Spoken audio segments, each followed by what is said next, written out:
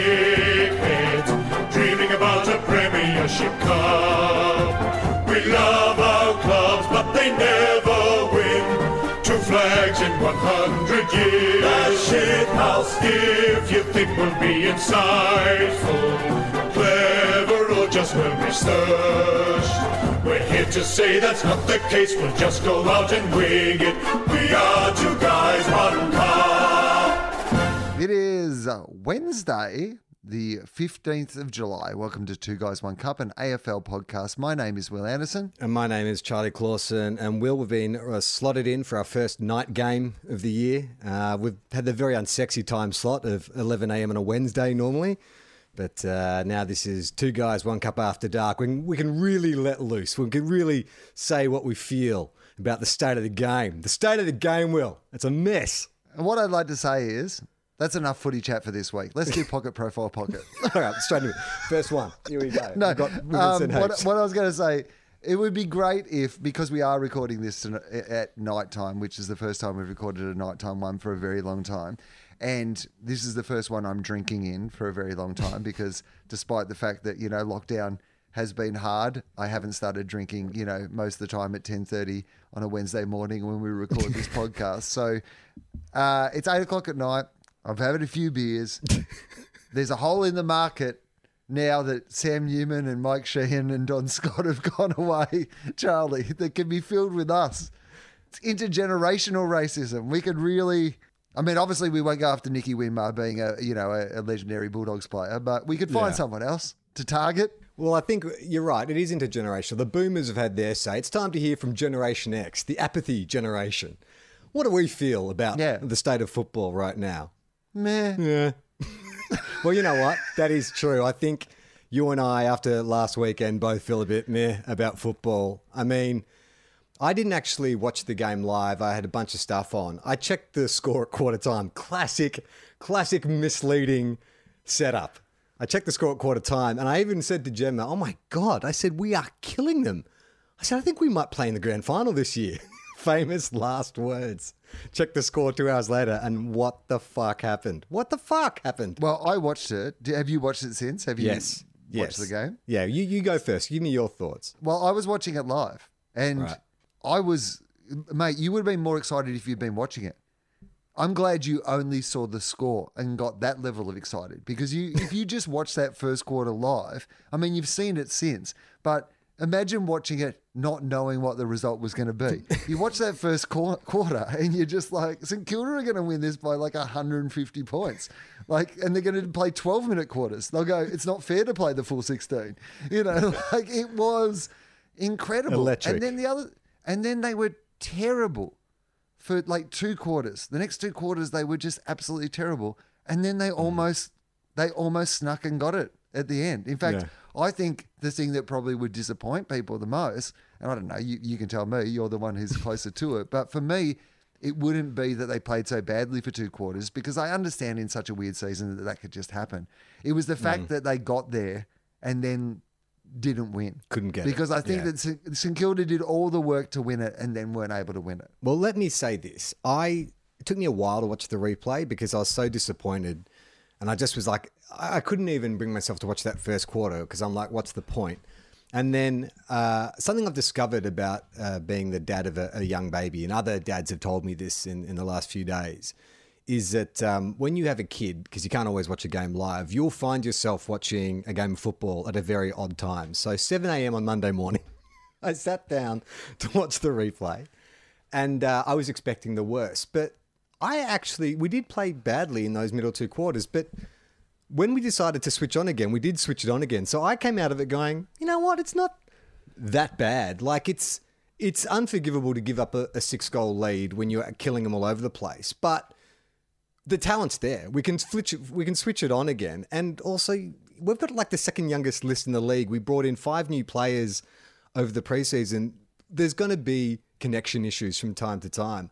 But the way the fans reacted, I think Saints fans have been like beaten dogs for so long. And finally someone comes to the pound and they come up to our cage and they point to us and they say, you, and we come out of the cage and we're a bit tentative, but then they take us to this park and we can run as far as we go. And then we get home and there's a big soft bed and they give us a bath and we're thinking, all right, maybe things are going to be different now. Maybe things are going to be different now. And then we get led to what we assume is going to be our luxury kennel, but they open the door and they just kick us out and we're back to the pound once more.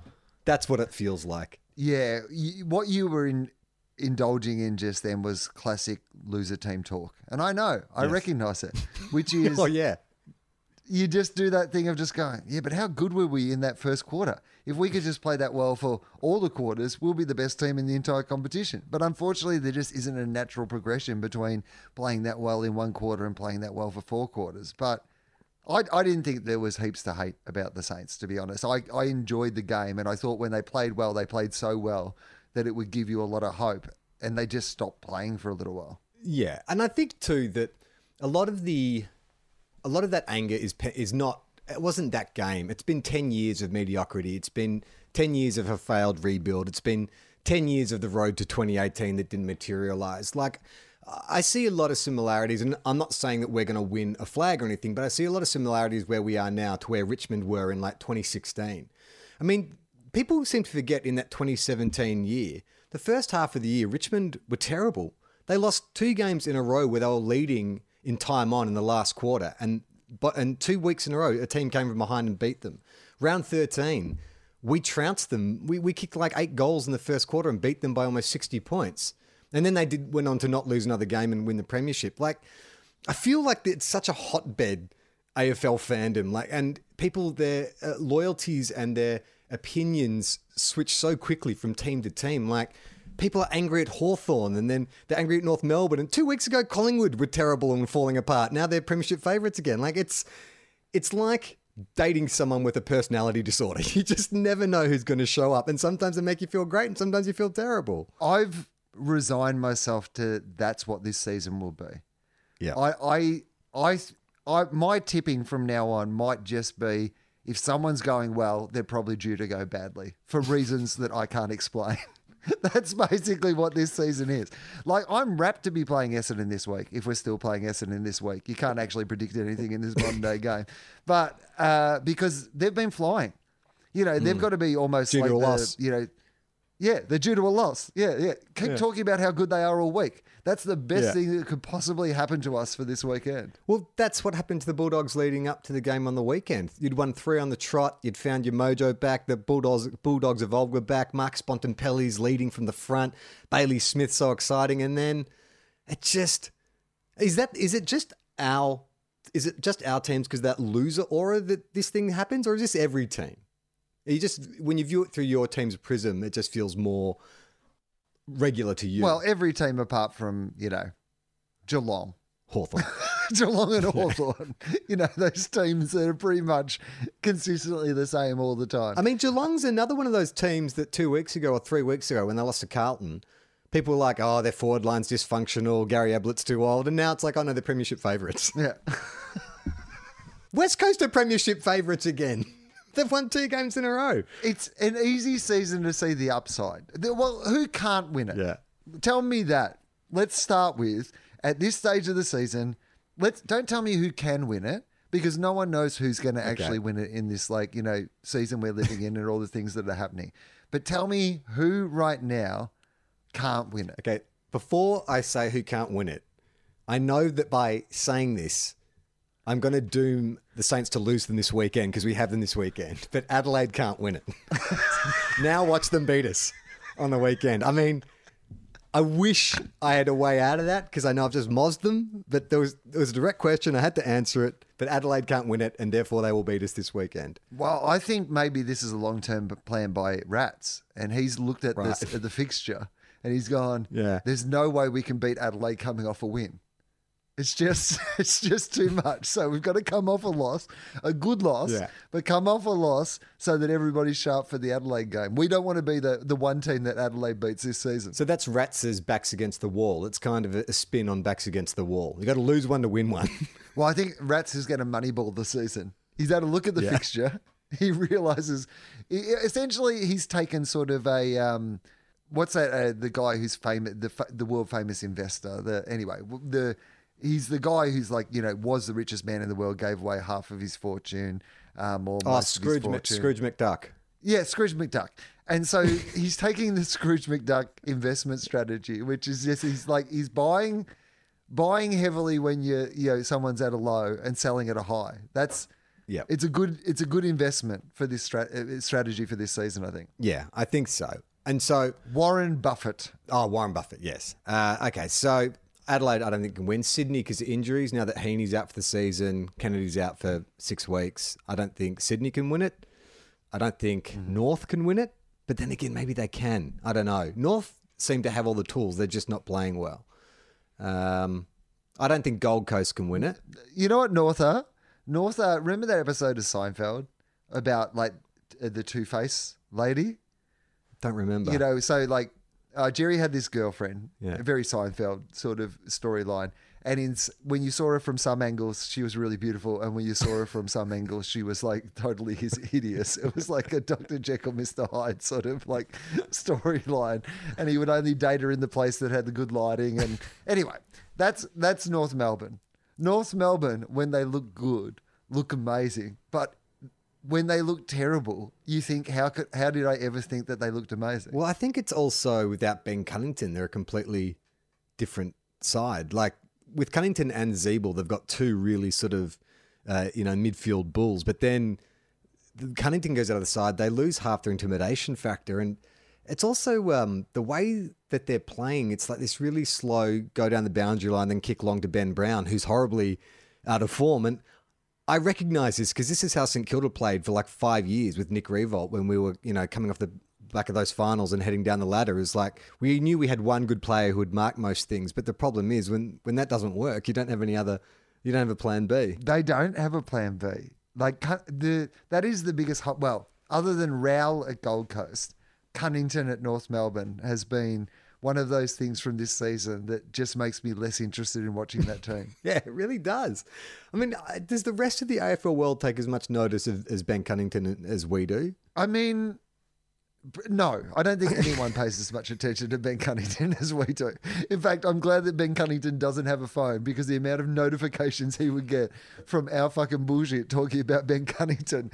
Like, can you imagine how Ben Cunnington would deal with the news with everything that we know about Ben Cunnington? Man, a few words, lives on a farm, has an old-fashioned phone, only really opens up when he's out on the fishing boat. So he's out on the fishing boat and he's having one of his famous long-winded fishing conversations. And somebody says to him, they say, Ben, firstly, the hair looks amazing. Yeah. Oh, okay. Just before I get to what I was going to get to, what if they got like an aerodynamics person into the club? Because what is it with Cunnington? Is it his hamstring? What's he got? At the moment? Something. Yeah, I don't know. Let's say hamstring. Okay. Podcast Mike, can you look up what Ben Cunnington's injury is? But they come in and they say, so it's your hamstring, Ben Cunnington. We've done a little aerodynamic of you running from last year and an aerodynamic of you running from this year. And we believe that it's your new hair transplant that's throwing out your running style. And this is why you're getting all these soft tissue injuries. Are you willing for the North Melbourne Football Club, for the Shinboner Spirit, to shave off your new hair? I don't know. What does Ben Cunnington say? I don't know you can shave off implants because then you get that weird doll hair effect. I think it's... Yeah, they say to him, you have to... back injury. He's got a back injury. Your back's out because of your new heavy head of hair. You know how he's been hurting his back? Well, reeling in those bloody big fish, mate. Like, you've seen those chairs they sit in. He's reeling in a bloody giant 10-footer, mate. Clearly, a guy doesn't fish. I couldn't even pull up some cliched vernacular. Pull up a 10-footer, mate. That's a real splasher. Look at the tail on that fin boy. So, this guy's clearly never been fishing. Ben Cunnington's reeled in a 10-footer fin boy, and because of the ergonomic design of his chair and his new haircut, because he's also wearing like extra protection on his head because he doesn't want to get his new hair all wet in the conditions, and it's throwing out his back. Yeah. And they say to him, Ben, Yeah. the only way that you can stop throwing out your back is you have to shave your hair. And he said, but my head's going to look like a doll's head. And they say, Ben, there's no other solution. You have to shave off your implants. Does Ben Cunnington do that? It's a good question because instinctively I'd say Ben Cunnington is the kind of guy who puts team first. You know what I mean? He doesn't kind of put on airs and graces. He just fucking gets a job done. But having said that, the mere fact that he got plugs suggests he isn't that person. That he does take pride in his appearance. He does care what people think about him. I mean, he may be really blue collar and salt of the earth in every other aspect, but when it comes to, I guess, vanity, I don't want to say he's vain, but, you know, we all care about how we look. I think that's his Achilles heel. I mean, it's ironic that it's his back that's injured because I feel like that's his Achilles heel. It's his Achilles syndesmosis. Sorry, well, I got to correct you. It's the dreaded syndesmosis. The dreaded syndesmosis. So Ben Cunnington, he goes into the office, whoever the head of North Melbourne, and he goes in like Reece Shaw's there. Reece Shaw's there in the office. I was trying to think of whoever their president is, but let's go with Reece Shaw. That'll do. Reece Shaw's in the office. No. Bob Ansett. He's there with Bob Ansett. He's there with the ghost of Bob Ansett.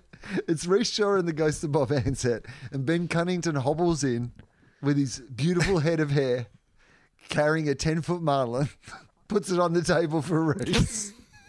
And Reece pushes back across the table a pair of scissors and says, Ben, for the North Melbourne Football Club, we need you to make this sacrifice. Vanity, thy name is Ben, he says, and points his finger at Ben Cunnington. And he says, you've forgotten who you are, mate. You're a farm boy with a Nokia. You're not about this glamorous world of, you know, having hair. You're about North Melbourne, mate. Shaving off your hair and looking like an old-fashioned doll as you run around punching blokes in the guts behind the play. That's what we need at North Melbourne. Does Ben Cunnington do it? I reckon Ben takes a moment to think about it and he's like, Reece, you know, I hate to say this, normally I put the team first, but my hair is my life, man. Like, I'm like Hercules. You take this away from me, I lose all my strength. But you're not. You're Then I think Revercules. Reece Shaw- This is literally what we're saying. You used to Revercules. be great, but now you're terrible. You're yeah. reverse Hercules. You've got it That's what I around meant. the other way. Yeah, sorry, I'm a Revercules. So I reckon then what happens is Reece Shaw shares a knowing look with the ghost of Bob Ansett. And then Reece touches like a button under his desk and a drawer slides out with a coded like electronic number code. Yeah. And he punches in a number and you hear this and he takes out a vial. Wait. You know what's in that vial, Will? You know, wait. I imagine he doesn't take out a vial. I imagine he takes out like one of those suitcases that they keep pathogens in science fiction movies. Yeah. And so they unlock it. There's just like dry ice comes out and there's just these vials in there. Yeah, he says, we had to boil down 17 ex-players to get this. We're running an illegal Shinboner spirit factory underneath Arden Street. Because I don't know if you know this, Will, but all these ex-North Melbourne footballers have been disappearing off the streets, especially premiership players. It's odd. Disappearing without a trace. And suddenly Arden Street is flush with Shinboner spirit. I tell you, it doesn't add up. So I reckon Reece hands him one of the vials and he says, mate, this is our top shelf Shinboner spirit. Made with the essence of, I don't know, who's like the most legendary dead North Melbourne player? Peter Crimmins? I know he's Hawthorn. Wayne Shimowich, still alive. Malcolm Blight, still alive. There's got to be... Who's the most legendary North Melbourne player who's dead? Keith Gregg. Keith Gregg. Made with... This is 97% Keith Gregg. We topped it up with a bit of... Anthony Stevens, still we had left over. Still alive. But anyway, it's 97% pure.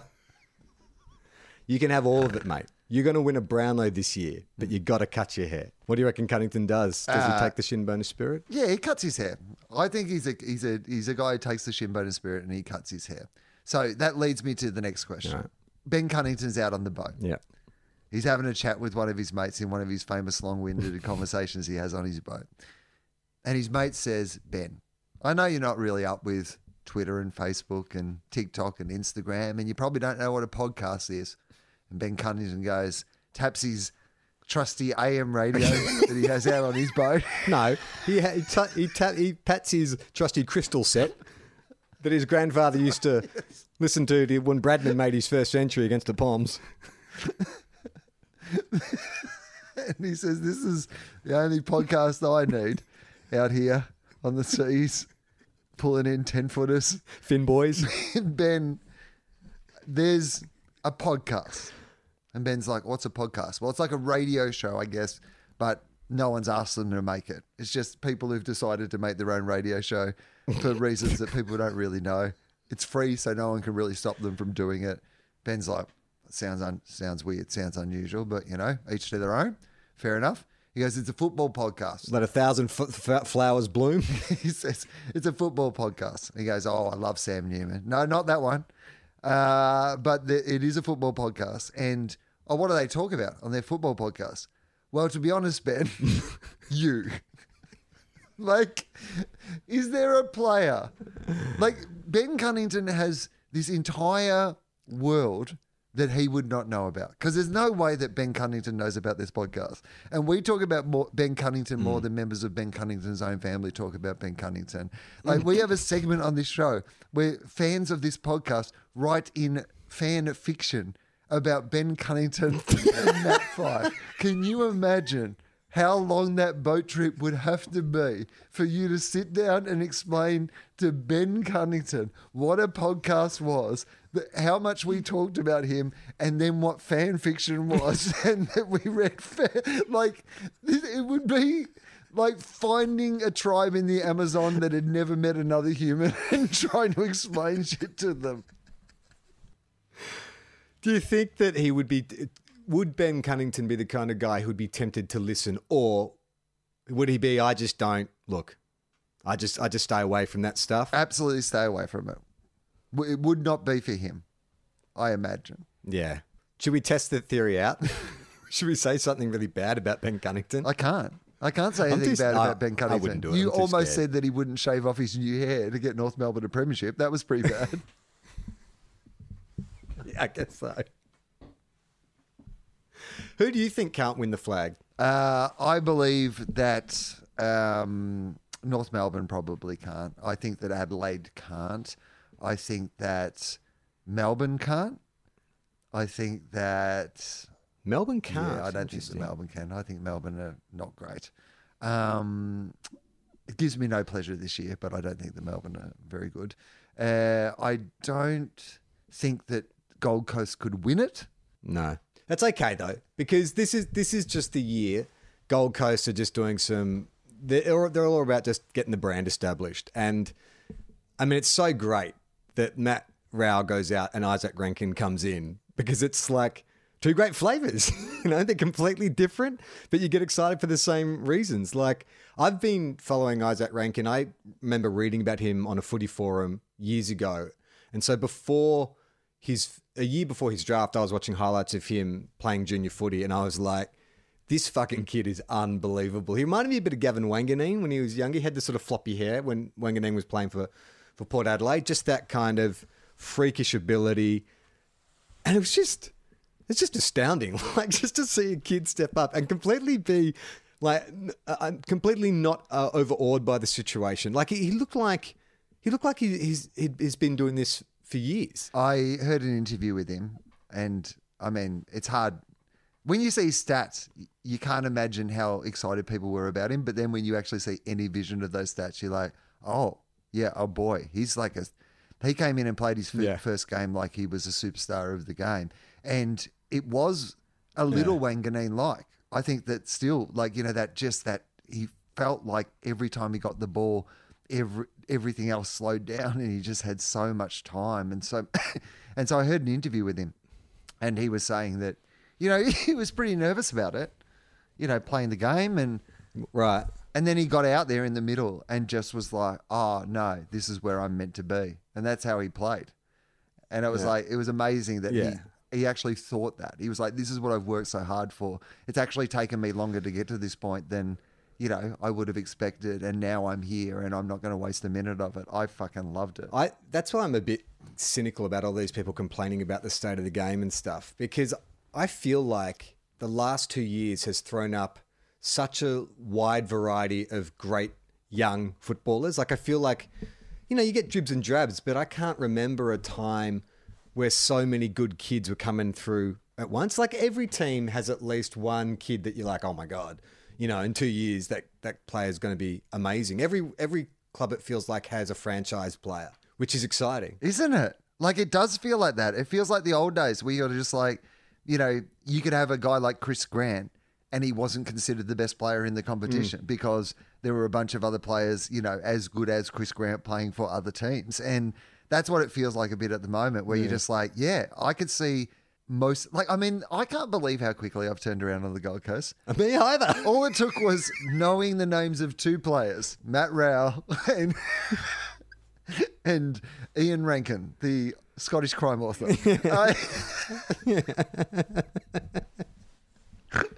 But Wits is good. No, and like, it's Isaac Yankum. I thought that they were weird Isaac Yankovic. I thought that it's late. I've been drinking. I'm so sorry. I just think that suddenly Gold Coast look like the team they should have looked like, 10 years ago. Yes, definitely. And I think it's also maybe this season has given them license to just go out and play their natural style of football. What feels different about the Gold Coast this year is that it feels like kind of like GWS have all these amazing players in all these different positions and stuff, and it feels like they all just get given license to do what they do really well. So if you're, a halfback flanker, then you just fucking follow the ball and rack up possessions and slingshot, and start attacks and all that kind of stuff. If you're a midfielder bull, just dive on the ball and knock blokes down, all that kind of stuff. But it felt like Gold Coast, when they were bringing in these established coaches like Rodney Eden stuff, is they said, we've got these talented kids, let's now give them a game plan. Whereas I feel like, and this is me talking out of my ass, is that Stewie Dew has just taken the reins off and is like, just go play your natural game. And it looks amazing for it. Like, even Lukosius, am I saying that right? Jack Lukosius. Like, he's not getting much of a mention. He's had a really good year and he's like their fourth or fifth best player. They suddenly look like they have a dozen good players. Yeah. And I mean, that's what having those couple of good players, those couple of new exciting players does to it, doesn't it? Because you then suddenly invigorate everybody. And I think there's a sense of, if that person's playing really well, I think there's probably a sense with Rankin that you watch Rowell come in and dominate. You think, well, maybe I could come in and dominate it as well. And he did. Like, he basically was like, Matt Rowell can't win the Rising Star. Oh, great. I'll win the Rising Star. Do you feel like, on the flip side of that, GWS, because of their really slow start, that, maybe there would be some sort of doubt creeping in? It's like, well, we've had all this talent. We've been thereabouts for 4 years. Since, the prelim in 2016, they've been thereabouts. And they got humiliated last year and they've had this really slow start. And it's like, well, maybe we went as far as we can with that group. Like, there's no doubt about their talent and they pushed it as far as they went, but maybe as far as they go still leaves them short of the best team in the competition. I feel like GWS's premiership comes with one of their newer players being a Rowell or a Rankin or a Norton or a, whatever, one of those players that comes in, because it feels like at the moment they're still trying to get it done on those pre-existing stars. And you feel like, they've got a good new kid, GWS. One of their first years is a gun. I can't remember what his name was, but I watched him play a couple of games and thought he was really good. So I think maybe that's it. You need that sort of your Chris Judd at West Coast, that sort of gun younger player who comes in and then just takes that rest of that team that is still pretty good to that next level. Or maybe it's a different coach. It does sort of feel like if you have multiple attempts at the finals and then a losing grand final, it does sort of feel like there is some scarring. I know it happened with the Saints and Ross Lyon. Like, after 2 losing grand finals and then having a pretty average final season, everyone was kind of sick of each other. Like, the players didn't want to play for him and he didn't want to play for them. But if you're Leon Cameron, let's say GWS, and this might not be right, but I think it's close to right. GWS made the prelim in 2016? In 2017? No. Nah. I'd like Podcast Mike, can you look up the finals, the preliminary final from 2016 onwards. 2016, 2017, 2018, 2019. And then 2020, we obviously, that's this year. But 2019, they made it to the grand final. I reckon they might have made the 3 preliminary finals before that. So on paper, that's a coach that has taken a team to 3 preliminary finals in a row and then a grand final. And just because they lost that grand final and they had a couple of bad games this year, you're suddenly talking about, is it time to move on the coach? He has one of the best records of any coach in the fucking AFL. Yeah, I'm not saying move him on now, but I imagine... Oh, that's what you said, Charlie. I remember you saying Leon Cameron must be sacked now. You said he's been given a Ferrari and you said he doesn't know how to drive the Ferrari. Well, I just reckon it'll be a test of the board at GWS, a test of their nerve. Because you could argue that if they even make finals, but say they just sneak into the finals, they don't make a prelim, then you could argue, well, they've peaked. They've gone up and up and up and up and up, grand final, and now they're on the way down. If we snuck into the bottom half of the 8, we may bomb out of the 8. So either the discussion will be, well, do we give him another year to see if we can go back up? And if maybe we give him some benchmarks he has to hit. But I think that they'll need to be pretty decisive because that list is not going to be around forever. They'll get poached again at the end of this year. There'll be players, actually, I was going to say there'll be players who want to go home, but maybe not to Melbourne. Right, they won't be able to go home. Maybe this will be a good retention year. GWS will just be like, well, you might want to go home, mate, but how are you going to get across the fucking border? All right. So 2018, they did not make the preliminary final. But so other than that, they made the prelim in 2016 and 2017, and they made the grand final in 2019. That's a pretty impressive record as a coach. Yeah, but it didn't make it in 2018, so I reckon give him the sack. It's after dark, Will. We come here for all your hot button topics and controversial opinions. Is there any coach, if you're second coaches, is there any coach who gets sacked at the end of this season, or will we have a season where no team moves on with a coach, other than maybe John Worsfold, that obviously is already in the works? But I reckon the only one who would be, and it will depend on ladder position, if Melbourne finish middle of the road, say like 10th or something, I reckon Simon Goodwin gets another year. But if they finish bottom 4 again, then there's a chance he could go. Who would you like to see coach Melbourne? Do Melbourne need a former Melbourne player who's going to bring them back to greatness, or do they need like an outside, because Goodwin's an outside voice, maybe they have to go back to a Melbourne legend. Are there any Melbourne legends who are in the coaching ranks? Oh, you know who I'd like Alan to see? Jakovich. Taking the Gold Coast philosophy. It's like, well, Stewie Jew, and it's like, I don't think it has anything to do with his body shape. Well, I'm just saying I'm going to try something. I reckon Ross Lyon would be a good fit at Melbourne. I reckon. Yes. I reckon there'd be no fucking around there. Like, Ross does not suffer fools gladly. There's a great. There's a video that's online at the moment. Ross Lyon's doing so much press at the moment. It's like some sponsored content piece for Jim Beam or something. But it's him and Zach Dawson having a chat about Zach Dawson's career. Because you remember Zach Dawson started at Hawthorn, and there's that game where he got absolutely monstered by Anthony Rocker. He was this skinny 19-year-old, and it became kind of like synonymous with being out of your element, like Zach Dawson. And so when the Saints drafted him, it's like, why the fuck are you getting this kid to your club? And so they talk about it. He had a really good season that first year with us. Like, he played on Barry Hall first up, and everyone was like, oh my God, this kid's going to get like 40 goals kicked on him. But he actually beat him in that game. And then, as we've talked about on this podcast before, in that 2009 grand final, like, he almost won that game for us, because before the toe poke, the ball goes to Gary Ablett. Zach Dawson leaves his man, affects a spoil.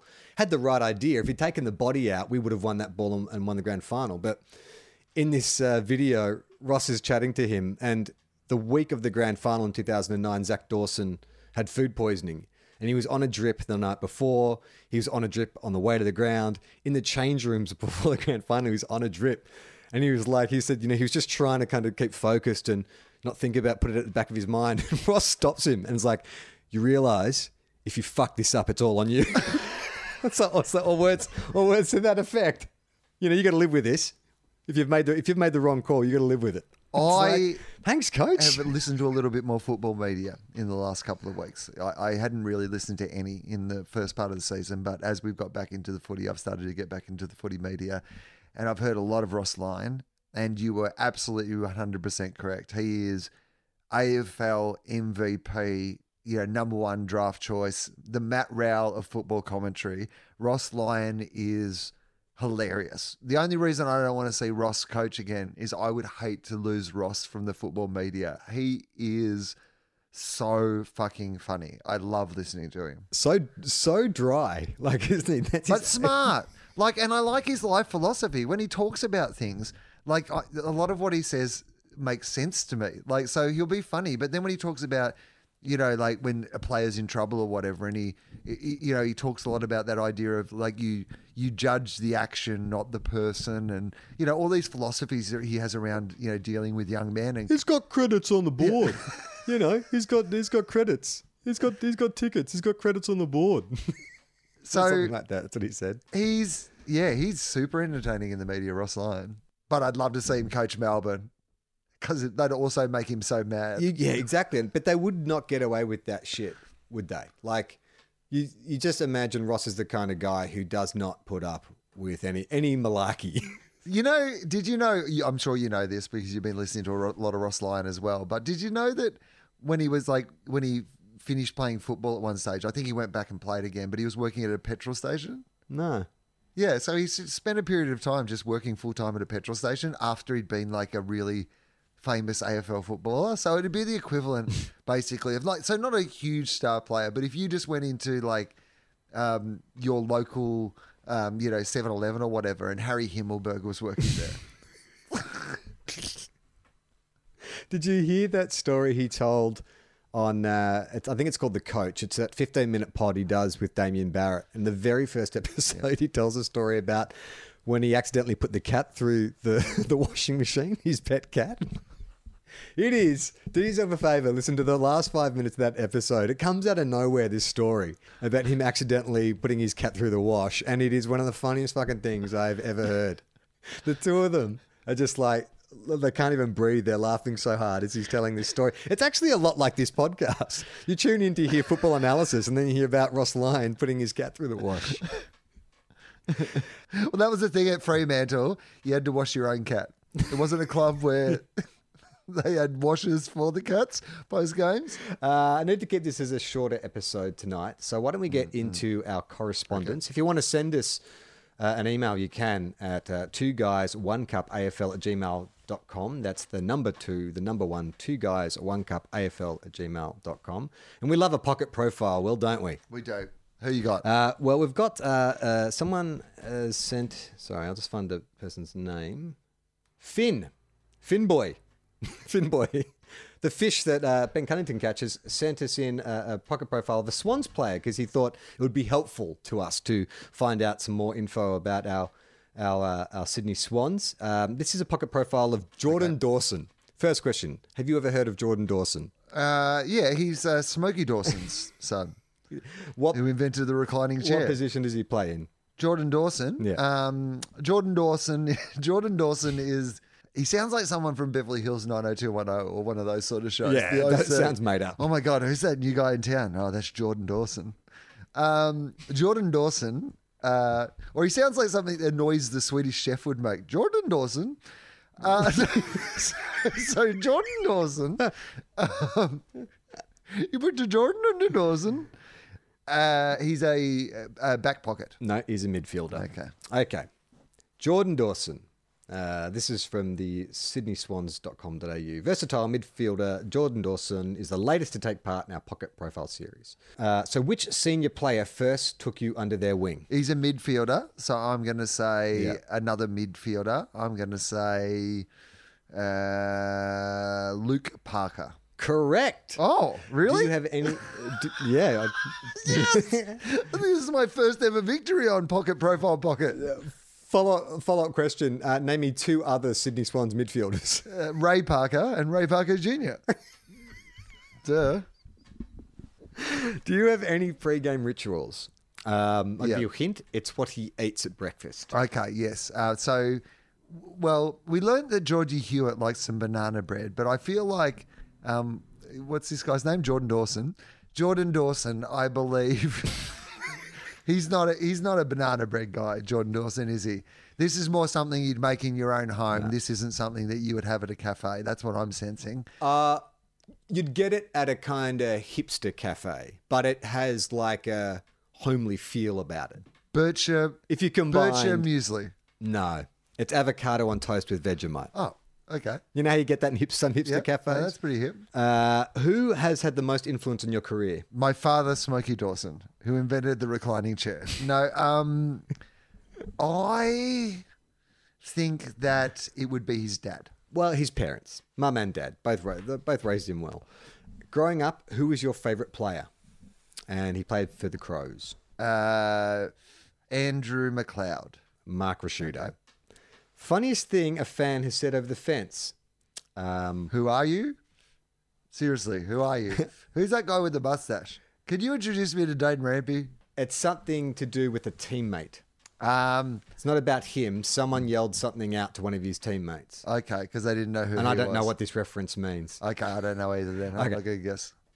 Someone told Callum Mills he looks like Winston. Who's Winston? WYNSTAN? Is that like a musician or something? Something a million years old? Is that a TikTok star or something? Michael, can you look up Winston? WYNSTAN? I remember there was a advertising jingle in Sydney about Winston with a Y. Do you know, like it's some sort of shop, Winston with a Y. Could that be who it is? Oh, Okay, fair enough. here's the good news. We've taken the time to look up Winston, and it is Winston with a Y, and he's a cartoon character and also a kind of mascot style cartoon character. And I've got to say, he looks a lot like Callum Mills. That is a ridiculously good sledge. Well, I'm looking currently at a picture of Callum Mills and a picture of Winston with a Y, and that is, I'm on board. Okay. Teammate most likely to coach? Josh Kennedy. Callum Mills. Winston has eyes on the prize. Teammate most likely to be club president or CEO? Luca Parker. I've never heard of this player okay. before. And I'm assuming he's an Irish import, if that helps you. No, don't know. Colin O'Riordan. Okay. Who is your funniest teammate? Callum Mills. Because he looks like Winston with a Y. Ryan Clark?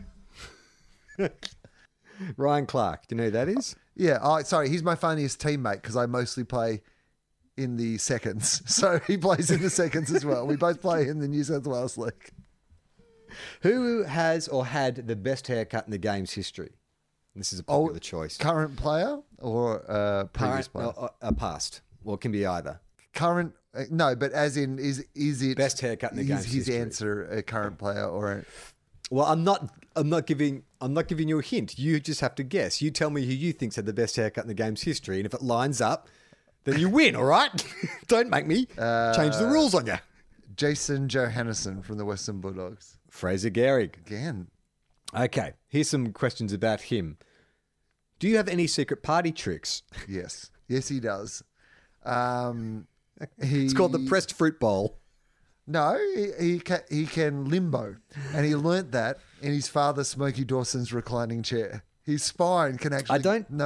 No, I don't think Jordan understood the question because his answer does not sound like a party trick. He says his party trick is, I drink cider. No would have been the more appropriate answer. Do you have any party tricks? No. At which store would you like to max out your credit card? A sporting store? Oh, this is brilliant. I don't think he understands questions or English because they've asked him, at what store would you like to max out your credit card? And he's given them a website. Well, I mean, that's what young people consider stores these days. They shop online. He has some sort of website that he wants to go to. Yeah, but this is not like Amazon. It's realestate.com.au. I mean, that's smart. Like, I was thinking like Rebel Sport or whatever. What are you going to do? Buy a treadmill and some fucking sneakers? But he's going to realestate.com.au and he's going to max out by just buying real estate. It's the only way you can afford real estate in Sydney. What are 3 things left on your bucket list? Okay, I'll give you hints on these ones. One is to visit another country. One has to do one has to do with going to another country. One has to do with cricket, and one is to meet another famous athlete. Okay, so the first one is to go to England to meet Mike Gatting and to hang out with Mike Gatting. I should have pointed out they're not all related, but I do like the idea. There's a he would huge like Mike Gatting fan. He'd like to go. Shane Warne's ball of the century was the worst day of his life. He always says it. I can't wait to meet Alan Lamb. Where's Beefy at? It's weird. All his references seem to be the references of a 43-year-old man.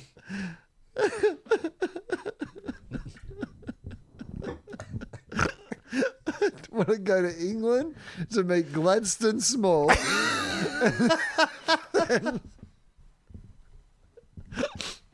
I want to go to England to meet Phil Tufnell. Cannot catch, cannot field, cannot catch or field. Oh, man. Okay. All right. So he wants to go to Japan. No, Ireland. Okay. He wants the next one is to play something to do with cricket. Yeah. He wants to watch. He wants to play for Australia in cricket. He wants to bowl a hooping in-swinging Yorker to Harry Cunningham. Oh, okay. All right. And the last one is to meet a famous athlete, a famous sports person. He would he's a popular amongst AFL footballers. He would like to meet LeBron James. There you go. What do you order at the bar? A cider. No, that's his party trick, mate. Doesn't bust it out for everyone. Oh, sorry. What is the most fucking drink 5 of these and piss your pants and get into a fight drinks?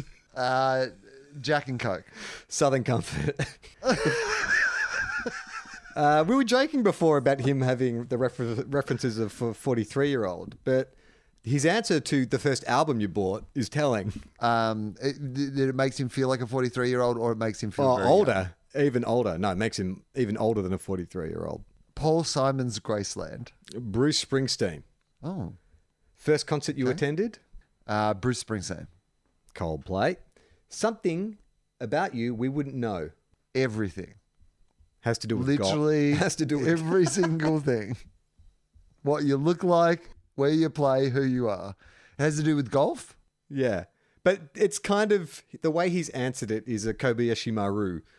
Because, anyway, we'll guess and then I'll tell you what his answer is. That he once got a hole in the one in golf. That would be the logical thing to say, right? But his answer is, I'm waiting to get a hole in one. Now, is that... because that's a concept. Is that, if I said, Will, tell me something about you that no one knows, and you said, I've never done a good podcast. No, people know that. People are very well aware of that. In fact, the only reason they keep listening is the hope that one day we'll nail it and stop. Because it's not a fact. It's something that hasn't happened yet. I mean, if I said to you that the way I would answer that is maybe it would surprise you. It's something that we don't know about you. If you said to me, Will, what's something we don't know about you?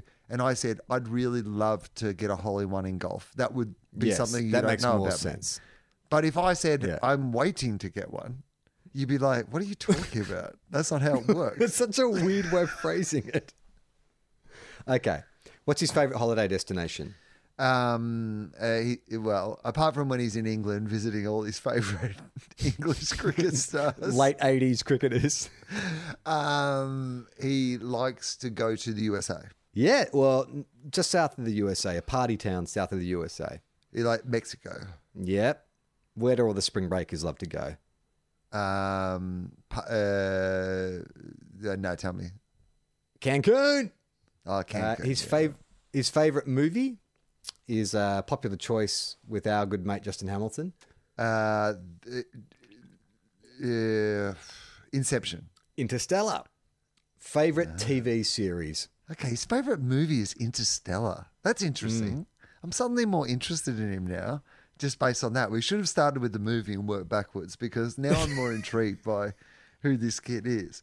Well, maybe that's if he likes Chris Nolan movies, you know, maybe that's why he gave that answer. If I'm waiting to get a hole in one, maybe that's some kind of Inception kind of shit that's going on. Yeah. I'm waiting to get a hole in one universe when I see Tenet on the first day at the cinemas.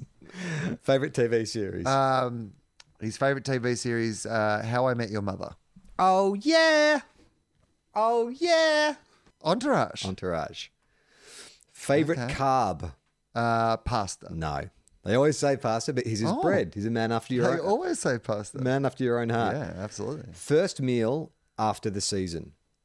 What does he love to? What's the first thing he orders? He loves to chow down on Toasted sandwich. pizza. Oh, yeah, okay. What's bready? Coriander, yes or no? No. Absolutely not. And a secret. Who would you like to swap places with for one day? Mike Gunning. And when Shane Warne bowled that ball at me, I would smack him out of the park. And then Mike Gunning would be the most famous cricketer in the world. Is it a sports person? Yes. LeBron James. Correct. Ding, ding, ding, ding, ding. That was Jordan Dawson. Liam writes into us, Will. Thanks for your praise of my last letter. It made my week. Loving the movie suggestions. I heard one for Face Off with the Scott brothers, but I thought I'd like a proper villain or hero. So here's my alternative version. How's that about this? The listeners are giving each other script notes now. It's good. It's a punch up. I like it. It's very on brand for the Scott brothers. Okay, so deep in the bowels of the hangar, the seedy figures who run the Essendon Football Club have a conundrum. The lack of proper success in recent years. I don't know. They seem to be doing okay this season. Maybe you need a rewrite. They realised that, apart from pumping the players with poison, James Hird was a pretty decent coach. But of course, they could never bring him back as is. The AFL won't allow it. So, how do they get the coach with James Hird's ability but someone else's face? Enter Stephen Dank, who proposes a risky face swap as the way to bring back Hird. But who to swap with? The best candidate is the current Essendon icon, someone that no one would ever question if he was suddenly brought in to coach. I got confused. Like, I thought he was going to face swap with Stephen Dank, and I was like, I'm already in. I was like, take my money. This is the best idea of all time. Stephen Dank comes to the fucking club and says, I know I've caused you a lot of pain, but I think I've got a way to get your Hurdy back. You just have to face swap with me. The best candidate is current Essendon icon, someone that no one would ever question if he was suddenly brought in to coach. The answer is obvious, Jobe Watson. Jobe is living his life when he suddenly blacks out, and when he wakes up, he's dishevelled in a park, and everyone keeps giving him the stink eye. But why? He wanders in front of a mirror and TV shop, and in the mirror, he sees the face of his mortal enemy, James Hird. His attention then goes to the TV, where he sees himself, Hird, with Jobe's face, being announced as the new Essendon coach. No one will believe him when he tries to tell them that he's Jobe with Hird's face, so he approaches his father. He tells Tim something that only Jobe would know, but Tim is not convinced. Jobe Hird smiles and says, I'll show you. Cut to Tim and Jobe Hird recruiting other suspended Essendon ex-players who are also unconvinced, but each time Jobe Hird says, I'll show you, and it cuts away. Hird Jobe is successful as a coach and gets Essendon to the grand final against GWS. On grand final day, Jobe Hird gets the Essendon ex-players, Dirty Dozen style, to smuggle him into the MCG. As the teams stand facing each other for the anthem, suddenly the lights go out. I'm a big wrestling fan. And when they come back on, Jobe Hird is standing in the middle of the ground with something under a curtain. He has a mic, so he tells his story. But Jobe just laughs and points out how ridiculous it is. Jobe Hird smiles and says, I'll show you, and pulls back the curtain. It's a coffee machine, and reveals it's a coffee machine. And this is how he convinced all the Essendon players. If you're really Jobe, you can make me a mocha latte. But of course, Jobe cannot, and the gig is up. Jobe Hird. I'd like to think at the same time he also reaches into Jobe's pockets and just reveals all these handmade chocolates. Look at it. Your pockets are filled with handmade chocolates. Jobe Hird appeals to the current Essendon players to turn on their coach. When the twist comes, all the current Essendon players know it's Hird. They've always known, and they were the sneaky, seedy figures to begin with. But suddenly, out of nowhere, an unlikely hero, Toby Green, sprints across the square and fly kicks Hird Jobe. I think I'm going to make him in my every film character, the "You Can Do It" guy. And a melee breaks out. Hird Jobe and Jobe Hird fight it out, but the hero is too strong, and everything works out in the end. Okay, that ran a little longer than I planned. Keep up the great podcast. Go Lions. Awesome, Liam. Thank you for writing it again. Liam, so far, he's the Quentin Tarantino of our AFL fan fiction. He's open to notes, and I appreciate that. So I've just got one note. Could Yeah. Toby Green not kick Joe Watson's face back onto the actual Job? Could we not? Could we not add? Because it petered out a little bit at the end. We felt like we were jamming Toby Green in. Could Toby not come in and kick both their faces off back onto their original bodies? We'll need to wrap it up. So let's look ahead to the games this week. Starting tonight, probably when you're listening to this podcast, we have the Cats taking on the Pies. I don't even know where this is anymore. OS. What does that mean? Was that somewhere in Queensland or Sydney? Yeah, overseas. Overseas. New Zealand. Optus Stadium, Perth. So it's the Cats taking on the Pies, second versus fifth. Both of them had wins last week. 30,000 people at the game at Optus Stadium. Is that right? Yeah. No. Yeah. 30,000 people, I believe, at this game at Optus Stadium on the weekend. That doesn't sound smart.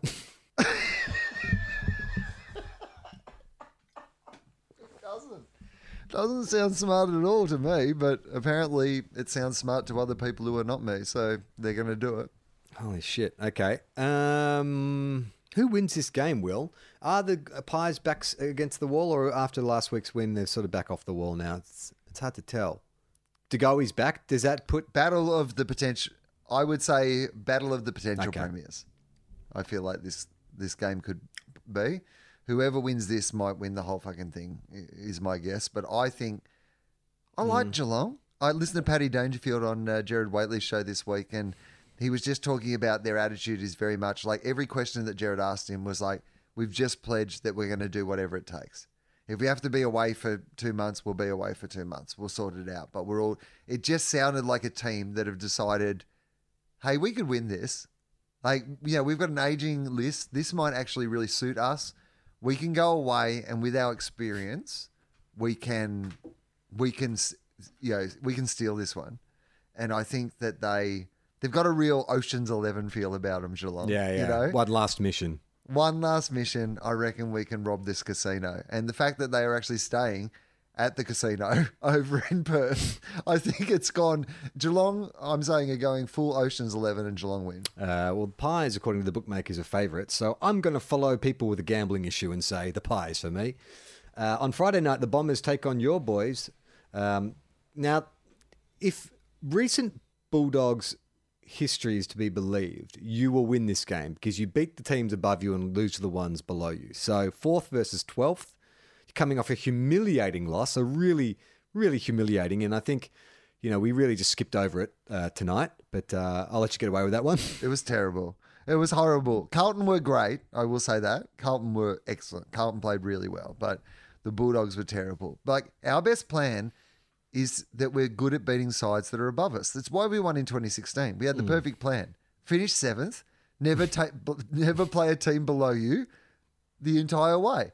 And as long as we can orchestrate that again so that in the finals we don't have to play a team that's below us on the fucking ladder, we will be fine. But I hope that Essendon get too cocky and we win this one. I'm going to say the Bulldogs.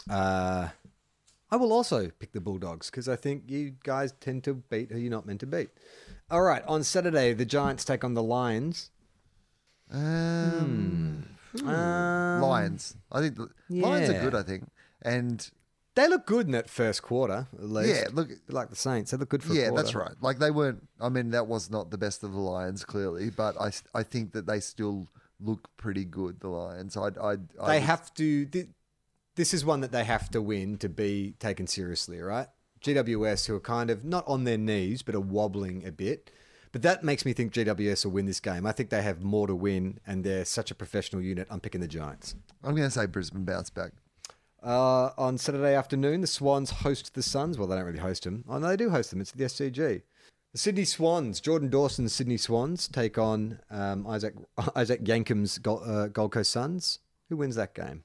I would say the Gold Coast Suns, because it doesn't really do anyone any favours if Sydney win. But if the Gold Coast win, it's just a bit more fun and exciting for the competition. So I'm going to say the Gold Coast Suns. I hope Rankin can back it up second game. I get a strange feeling that everyone's been down on Sydney. They've lost 2 of their best players. I reckon that's a perfect recipe for the Bloods. The Bloods never say die spirit to get over the Suns. I think I'm going to pick the Swans, and that's my lock of the week. Richmond hosts the Kangaroos on Saturday night. 6th versus 16th. I mean, No Ben Cunnington. no Cunnington, no North Melbourne. You know what I say. So it's got to be the Tigers, I suppose. Yeah, the Tigers look pretty good. I mean, still missing a lot of players. But where are they playing? At Metricon. Well, the thing about Metricon, Will, is that there's a lot of bikies up there. So when you get your Shinboner Spirit, sometimes it can be a little cut. It's a little watered down. You know what I mean? It's harder to get up there. They sort of split it around the different motorcycle gangs. So you need More expensive too. The Kangaroos- and in these times, I mean, the Yeah. Kangaroos don't have that money to splash around. That's right. I mean, I don't know if they were able to get a hookup of Shinboner Spirit before they left Arden Street, then maybe they'll be okay. But if they're taking that shitty Gold Coast Shinboner Spirit that's cut with all kinds of stuff, then I don't reckon they can win. I'm going to pick the Tigers. On Sunday, the Blues take on Port Adelaide. This could be the match of the round. Yeah, Port. me too. 3:30 on Sunday, the Hawks take on the Demons. I think Hawthorn will win that. Just the kind of game where a wily old Hawthorn will embarrass a need to win Melbourne. Just seems like it's got it written all over it. Yeah, I'm going to say Hawthorn too. The Derby is over in Perth. Dockers playing the Eagles. I thought the Dockers are actually a lot better than everyone gave them credit for. I thought they were impressive against us. And if Nat Fyfe another week to get over his injury, he might be better. I don't know. I think the Eagles though. No, the Eagles will win. Tim Kelly started to play good footy, and I think they'll get their mojo back, being back in Western Australia. 30,000 people at that game, maybe, if the one the 2 days before goes okay. Jesus. And finally, Adelaide host the Saints. Saints really need to make a statement in this game. Adelaide, well, they just need to get through a game. I mean, I can't see St Kilda losing. I know you You've don't put the want to muzzle hear in that, too now. Yeah. but there is just no way St Kilda can lose this game. I mean, it would be impossible for them to lose. It would be, Son proof of a that bitch. 2020 is the most topsy-turvy of all years if Adelaide, the worst team in the history of the AFL, could possibly win this game against St Kilda, a potential premier. I fucking hate you. Don't do that. Thank you for listening, everyone. You can support us by going to patreon.com/TOFOP. You can listen to our other podcast, TOFOP. You can also check out Willosophy, which is Will's highbrow interview show. Who's on this week, Will? When people hear this, Bella Green was yesterday. She's a comedian, but also a full-service sex worker. Pretty interesting chat. And Nellie Thomas later on in this week. And next week, former Prime Minister of Australia and Western Bulldogs and #1 ticket holder Julia Gillard will be on Willosophy. La-di-da. La-di-da. Look at you. Meanwhile, we get on. What's his name? Da. Winston. That's our celebrity guest. You know what? I'm going to ask Julia Gillard what she thinks about Ben Cunnington. Play on, not 15. Ball. We are two guys, one car.